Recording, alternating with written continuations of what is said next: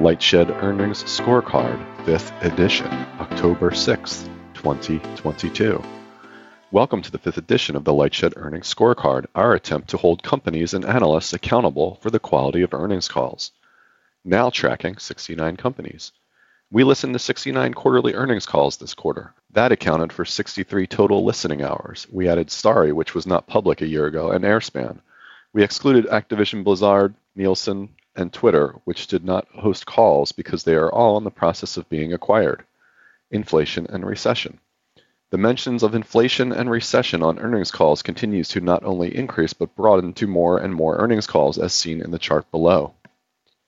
Metaverse. Meanwhile, the reference to Metaverse on calls has dwindled. Outside of the Meta call, it was mentioned on 2 calls in Q2 versus 5 calls in Q1. There were no mentions of Metaverse on the Roblox call. Great quarter, guys. Despite the rising concern over inflation and an economic recession, there was marginal abatement in the praise that analysts shower on management teams during earnings calls. In the absence of actual great quarters in the TMT space, analysts find other ways to congratulate the management teams. We also continue to track these tender sentiments by firm. Morgan Stanley remains the leading gusher of positive comments on the earnings calls we track, although their compliments did drop to 3 in Q2 from 6 in Q1, and they are now tied with Jefferies for the lead. We were particularly impressed that Morgan Stanley was able to slip in a congrats on the quarter and then downgrade the stock the following day.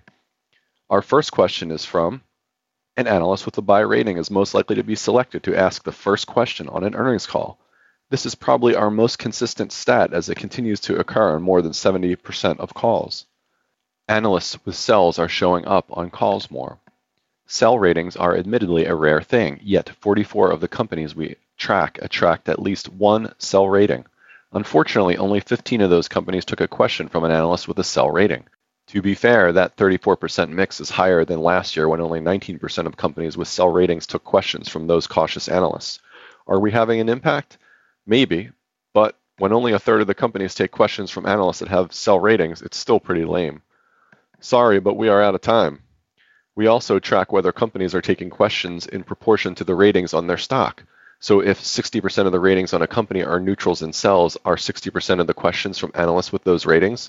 The key output in this scorecard is the differential between those two ratios.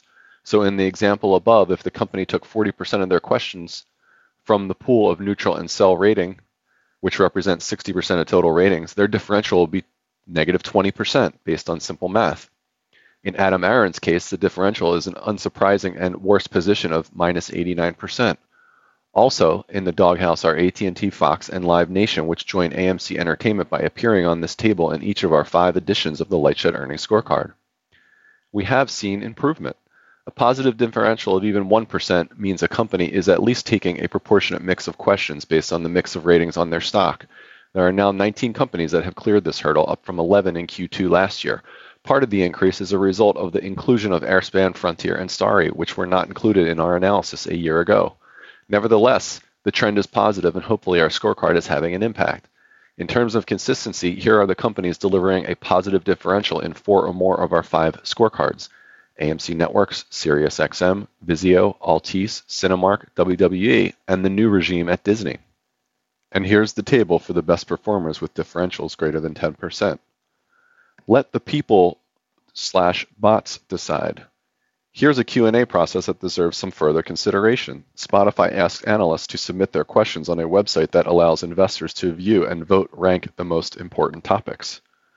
Stop reading your press release. And finally, we end with our Halls of Fame and Shame. 6 companies made our Q2 22 Hall of Shame, reserved for companies with prepared remarks longer than 35 minutes. This included 2 carryovers from last quarter, AMC and Cogent, 3 return appearances, AMC Networks, American Tower, Digital Bridge, and a newcomer, Warner Brothers Discovery. Cogent was finally dethroned from its 4-edition reign as the worst of the worst. They were dethroned by Warner Brothers Discovery, which spoke for an astounding 49 minutes in its first call following the merger. Warner Brothers Discovery did provide a heads up that it was going to be an extended call in order to provide a direct-to-consumer update. And thank you to the 2 companies who dropped out, Snap, who moved into the Hall of Fame, and Trade Desk, Hall of Shame. Warner Brothers Discovery, 49 minutes, Digital Bridge, 41 minutes, AMC Entertainment, 40 minutes, American Tower, 40 minutes, Cogent, 38 minutes, AMC Network, 37 minutes. Ending on a positive note, our Hall of Fame is for companies that keep prepared remarks to less than 10 minutes. We have 3 new members in bold that joined the 4 repeating Hall of Fame members from Q1.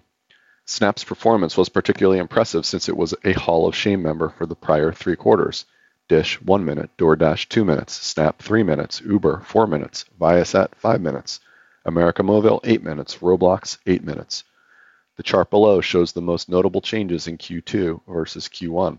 For those readers desiring even more detail, you can click here for a table that shows the complete list of tracked companies and the time they split between prepared comments and Q&A. As always, contact us if you would like the complete list to see where your favorite company ranked, or if you have any other suggestions on companies and topics to track on these calls. Thanks for listening.